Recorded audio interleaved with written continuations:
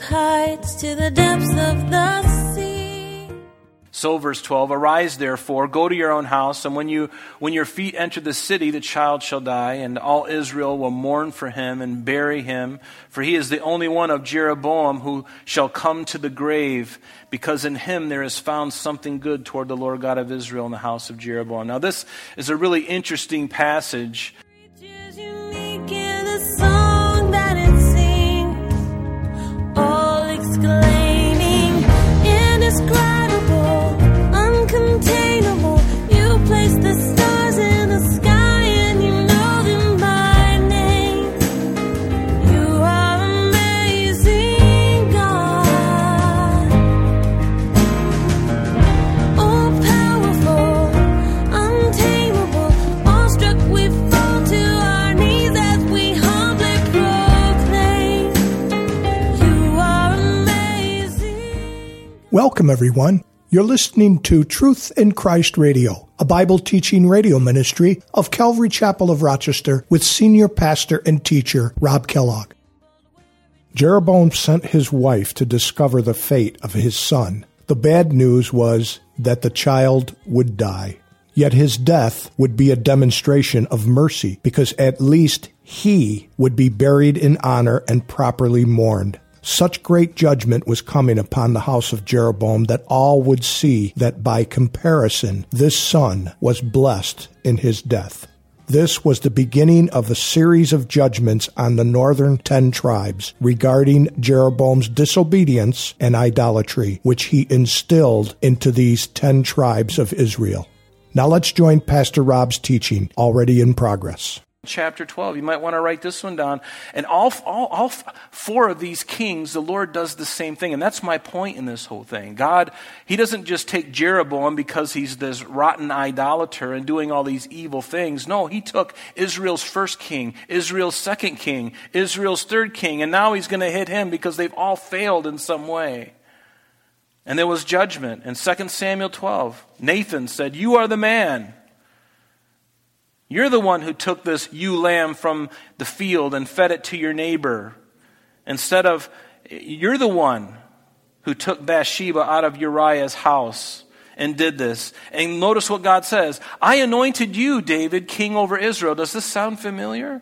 It's almost the same words in a way. "I anointed you king over Israel, delivered you from the hand of Saul. I gave you your master's house and your master's wives, and gave you the house of Israel and Judah. And if that had been too little, I would also have given you much more. Why have you despised the commandment of the Lord to do evil in His sight? You have killed Uriah the Hittite with the sword. You have taken his wife to be your wife. And you've killed him with the sword of the people of Ammon. Now, therefore, the sword shall never depart from your house, David, because you have despised me, and you've taken the wife of Uriah the Hittite to be your wife." And he goes in and down at the bottom, so David said to Nathan, "I have sinned against the Lord." And Nathan said to David, "The Lord has put away your sin. You shall not die. However, because of this deed, you have given great occasion to the enemies of the Lord to blaspheme. And the child also who is born to you shall surely die." There's the consequence. There is the hammer blow. And the hammer blow would continue throughout David's life and the life of his family. But what about Solomon? We just looked at that not too long ago in 1 Kings chapter 11. Verse 9 through 13, after Solomon had built all of these shrines to all these pagan gods of the wives that he had had, it says the Lord became angry with Solomon. This is 1 Kings 11, verse 9. The Lord became angry with Solomon because his heart had turned away from the Lord God of Israel, who had appeared to him twice and had commanded him concerning this thing, that he should not go after other gods. And notice, therefore the Lord said to Solomon, "Because you have done this, and have not kept my commandment and my statutes which I commanded you, I will surely tear the kingdom away from you and give it to your servant." And he was speaking of Jeroboam. "Nevertheless, I won't do it in your days. For the sake of your father, I will tear it out of the hand of your son.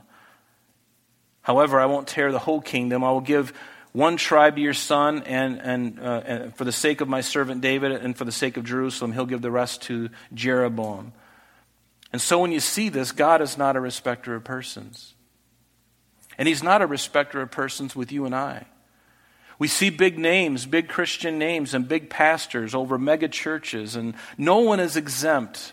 God will chasten anyone, whether they're his child or not. If they are in sin, he will chasten them and even bring judgment upon that sin. So how important is it for us to be watchful over our own hearts?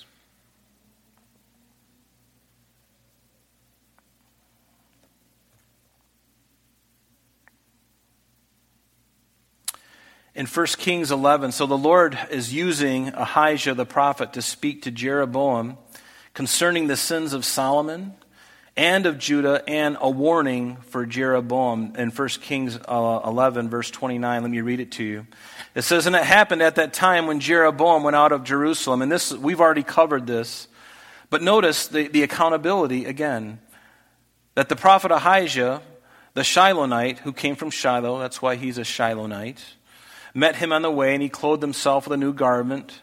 And he took hold of the garment that was on him, and he tore it into 12 pieces. We already looked at that. And he says, "Take for yourselves 10 pieces, for thus says the Lord, the God of Israel, behold, I will tear the kingdom out of the hand of Solomon and give you 10 tribes to you." And he would give one, as he goes on, to David's son. "Now because you have forsaken me and worshipped Ashtoreth, the goddess of the Sidonians, Chemosh," and he's speaking of, because they have forsaken me. So the prophet is telling Jeroboam the sins of David, the sins of Solomon. And he's telling him, you would think that Jeroboam, listening to this, would learn a lesson, because God did this to David, he did it to Jeroboam, and now to Solomon. You'd think that Jeroboam would go, you know what, I'm going to stay away from that stuff, because what you're telling me, because, look at this. Because they have forsaken me. This is why I'm giving you the 10 tribes, Jeroboam, because those of Judah, they have forsaken me, and they've worshipped Ashtoreth, the goddess of the Sidonians, Chemosh, the god of the Moabites, Milcom, the god of the people of Ammon, and have not walked in my ways to do what is right, etc. However, I will not take the whole kingdom out of his hand, because I have made him ruler all the days of his life for the sake of my servant David, whom I chose because he kept my commandments and my statutes. But I will take the kingdom out of his sons and give it to you. And then here he warns Jeroboam, after all of that rehearsal of all these evil things, he tells him in verse 37, he says, "I will take you, and you shall reign over all your heart desires, and you shall be king over Israel." And here's the conditional promise. "Then it shall be if you heed all that I command you, walk in my ways and do what is right in my sight, to keep my statutes and my commandments, as my servant David did." Notice the comparison to David again. "Then," and there's the condition, "then I will be with you and will build for you an enduring house as I built for David, and will give Israel to you. And I will afflict the descendants of David because of this, but not forever." And again, God is not a respecter of persons. So here comes Jeroboam with a handful of sins. And does he think he's going to get off lightly? But he tells them in verse 9, "You've done more evil than all those who are before you." And then verse 10, he says, "Therefore, behold," and here's the consequence. "I will bring, and here it is, I will bring disaster on the house of Jeroboam. I will cut off from Jeroboam every male in Israel, bond and free, and I will take away the remnant of the house of Jeroboam as one takes away refuse until it is all gone." And God would begin by taking his child, his son, perhaps his firstborn son, we don't really know, but his name was Abijah. And that's not all he's going to do. It says, "The dogs shall eat whoever belongs to Jeroboam and dies in the city, and the birds of the air shall eat whoever dies in the field, for the Lord has spoken." And the Lord, back in Deuteronomy again, I love Deuteronomy. If there's an Old Testament book that you've got to read over and over again, it's Deuteronomy. There's so much there. But God had told them consequences, blessings and cursings, and the blessings and the curses of disobedience. And he told them in Deuteronomy 28, verse 26, your carcasses shall be food for all the birds of the air and the beasts of the field, and no one shall frighten them away if you disobey me. And now we see this hundreds of years later, now currently in Kings here, that very thing being meted out. That very same thing. And we would see this same prophecy would be pronounced against Baasha, king of Israel. In a couple weeks, we're going to see this. 2 kings away from now, I believe, we're going to see Baasha. God is going to tell him the very same thing because of the evil that he's going to do. And we'll see that next time we get together, or the week following. But this would also be pronounced against Ahab and his family. You remember, Ahab was a king of Israel. Further down the road from where we're at now. But notice, Ahab met Elijah, and Ahab said to Elijah, have you found me, O my enemy? And he answered, and he says, I have found you because you have sold yourself to do evil in the sight of the Lord. Remember, Ahab was one of the worst kings of Israel in the northern 10 tribes. And Elijah met him. And he says, behold, I will bring calamity on you, and I will take away your posterity, and will cut off from Ahab every male in Israel, both bond and free.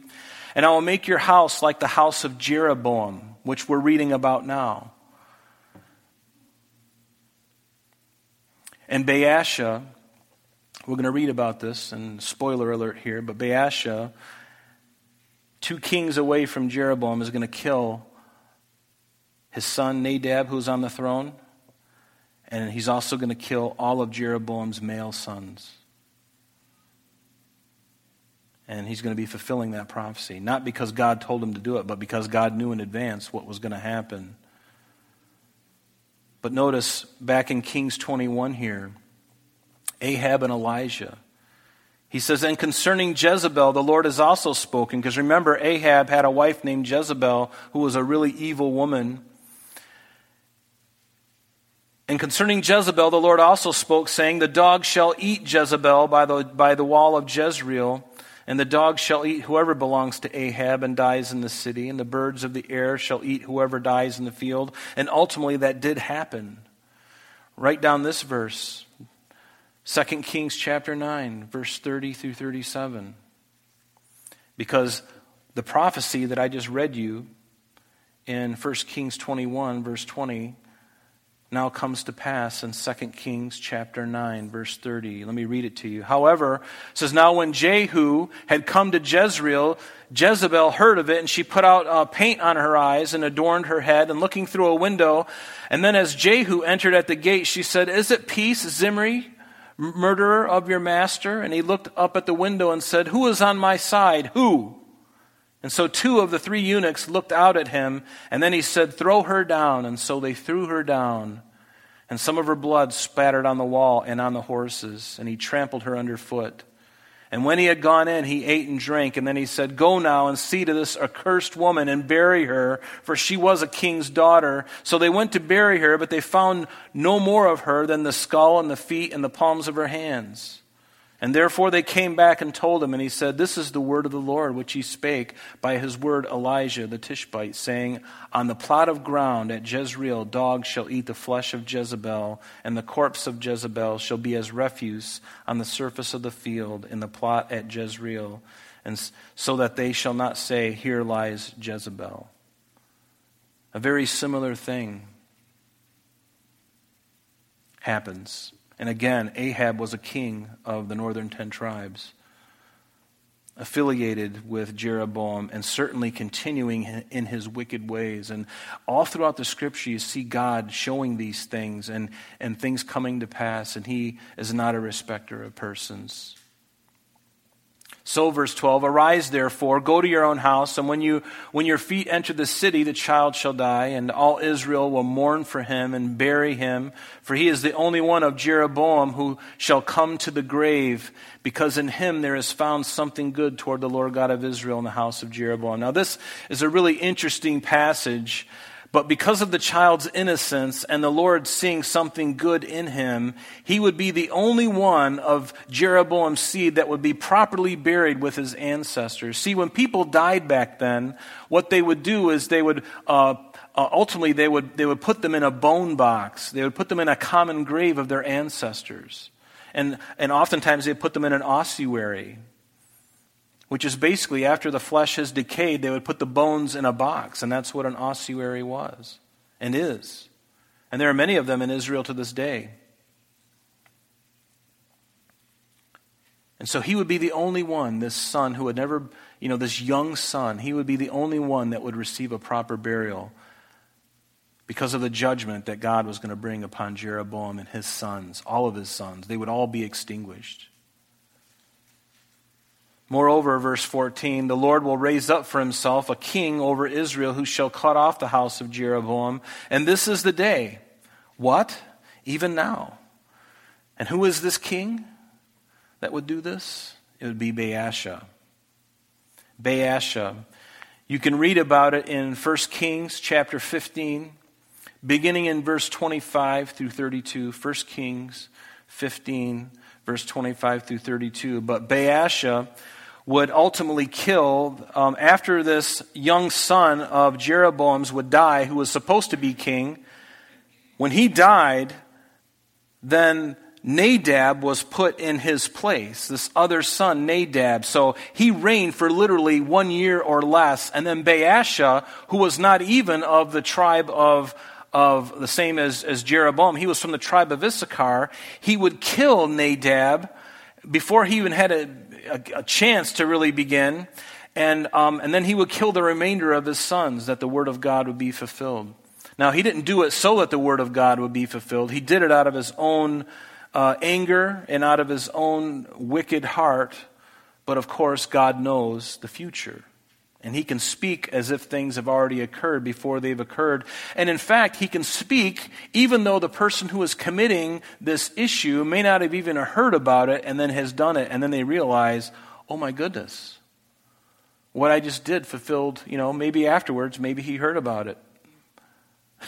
That'd be pretty scary to know that your actions are known before you do them. I would say that's pretty spooky, don't you?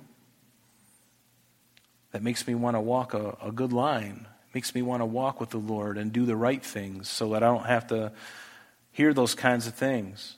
But we'll look into more of that in the next coming weeks. But notice in verse 15, the Lord will strike Israel as a reed is shaken in the water. He will uproot Israel. Now, he's not talking about the northern or the southern two tribes. When we speak of Israel, remember from now on, Israel is the northern 10 tribes, also called Ephraim, because Ephraim was the biggest tribe of those northern 10 tribes. So you're going to see when it talks about Israel or Ephraim, it's speaking of the northern 10 tribes. And when it speaks of Judah, it's speaking of the the southern 2 tribes, Judah and Benjamin. But they're really kind of combined, and most of the time they just say Judah, but we all know what that means. Now you know what that means, right?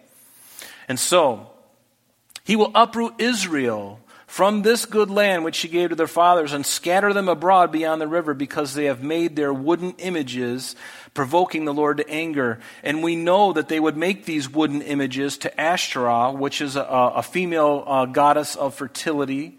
And they were these wooden poles that they would erect and they would worship, and they would do all kinds of vile, perverse sexual things in those worship services. They would have male prostitutes, sodomites. And that's what they did. Detestable things. The reason that God had brought judgment upon the Canaanites were for these very things. And so, is it any surprise that not too many years down the road from this time that God would lead the northern 10 tribes into captivity? The Assyrians would come in 722 BC and take them all out of the land and then replace them with all kinds of other peoples, Babylonians and Assyrians and all peoples from other lands that they would bring in and populate Samaria.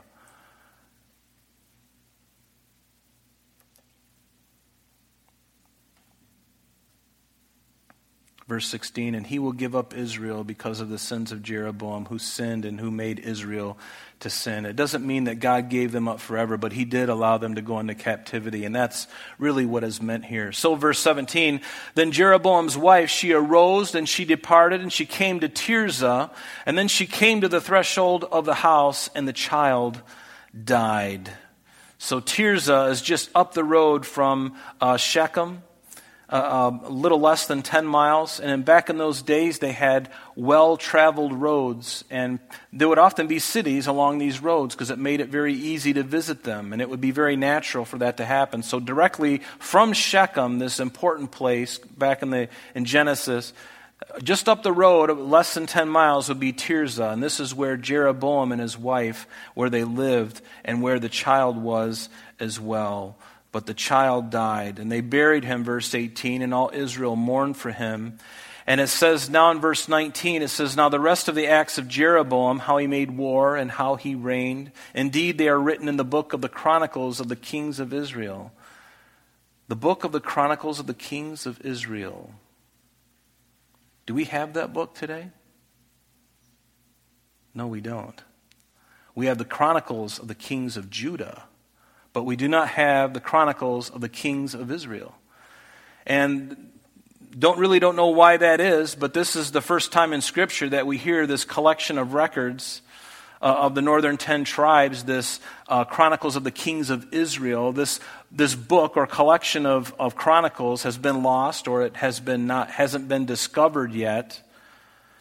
And probably, and the reason it's not in the canon of Scripture is fairly obvious. Remember, the Bible is a book of redemption. It's speaking of the redemption going from Adam all the way to Jesus Christ, and then everything following. So there's no reason for this to be included in the canon other than for us to have a little more information on those tribes of Israel, the northern 10 tribes who did all these evil things. God made sure that we had what we needed because when he gave us the Chronicles of Judah, it was for a specific purpose. It was because he wanted to make sure that we understood what was going on in Judah, because it was all about Judah. Why is it all about Judah? Because it would be him that the scepter would never depart from. It would be Judah that David would come through. It would be Judah that ultimately Jesus Christ would come through. And Chronicles, 1st and 2nd Chronicles, deals mainly with Judah, the kings of Judah. It doesn't talk much about the northern 10 tribes. It only speaks about Judah and its kings for a good reason, because of what I just said. And it's referred to in other places as well. In 1 Kings 16, verse 14 and 20, this same Chronicles of the Kings of Israel is mentioned. In 2 Kings chapter 1, verse 18, it's mentioned. In 2 Kings 13, verse 8, it's mentioned. In 14, verse 28, it's mentioned. In 15, verse 21, it's mentioned again. And again, it's not there for a reason. And even if it were, the Lord may have chosen to not have it part of the canon anyway, because remember, the Bible is a history book, but it's a selective history. It doesn't tell us a great deal about the Egyptians, although it gives us quite a bit. It doesn't tell us what's going on in the Far East, because this is God's plan of redemption. But everything in here is accurate to the point. It's accurate. The original scriptures were accurate. The translations, there's little squibbles and problems there, but those are all known and they know what those things are, and it doesn't affect doctrine one bit. So it's not necessary. But let's go on to verse 20. So the period that Jeroboam reigned was 22 years, and so he rested with his fathers. Then Nadab, his son, reigned in his place. And we'll find out more about him next week. I'm sorry, that's all the time we have for today, but please join us next time as Pastor Rob continues our study in the book of 1 Kings. Calvary Chapel of Rochester is located at 2503 Browncroft Boulevard, Rochester, New York, 14625. You can reach us at our church office between 9 a.m. and 4 p.m., Monday through Friday, at area code 585-586-3140. If you would like to have an audio CD of today's message mailed to you in its unedited form, simply mention today's date when contacting our church office. You can also contact us via the web by logging on to www.calvaryrochester.com. There you will be able to access a number of useful things, such as information concerning our beliefs, our ministries, contact information, our location, service times, and much more. You can also download or listen to the radio and sanctuary messages free of charge from the teachings link at the top of the page. To listen to Calvary Chapel of Rochester's sanctuary messages or Truth in Christ Radio on your mobile device, just subscribe to both through Google Podcast or Apple Podcast. You're also invited to join us on Sunday and Thursdays through live streaming of our services and Bible studies. Just click on the online services link on the website. We're so glad that you could join us today, and if there is any way that we can bless you with your walk with Jesus Christ, please don't hesitate to call our church office. Remember, Jesus said, "I am the way, the truth, and the life, and for this cause I have come into the world, that I should bear witness unto the truth. Everyone who is of the truth hears my voice." May God bless you in abundance today as you walk with Him. And until next time, this has been Truth in Christ.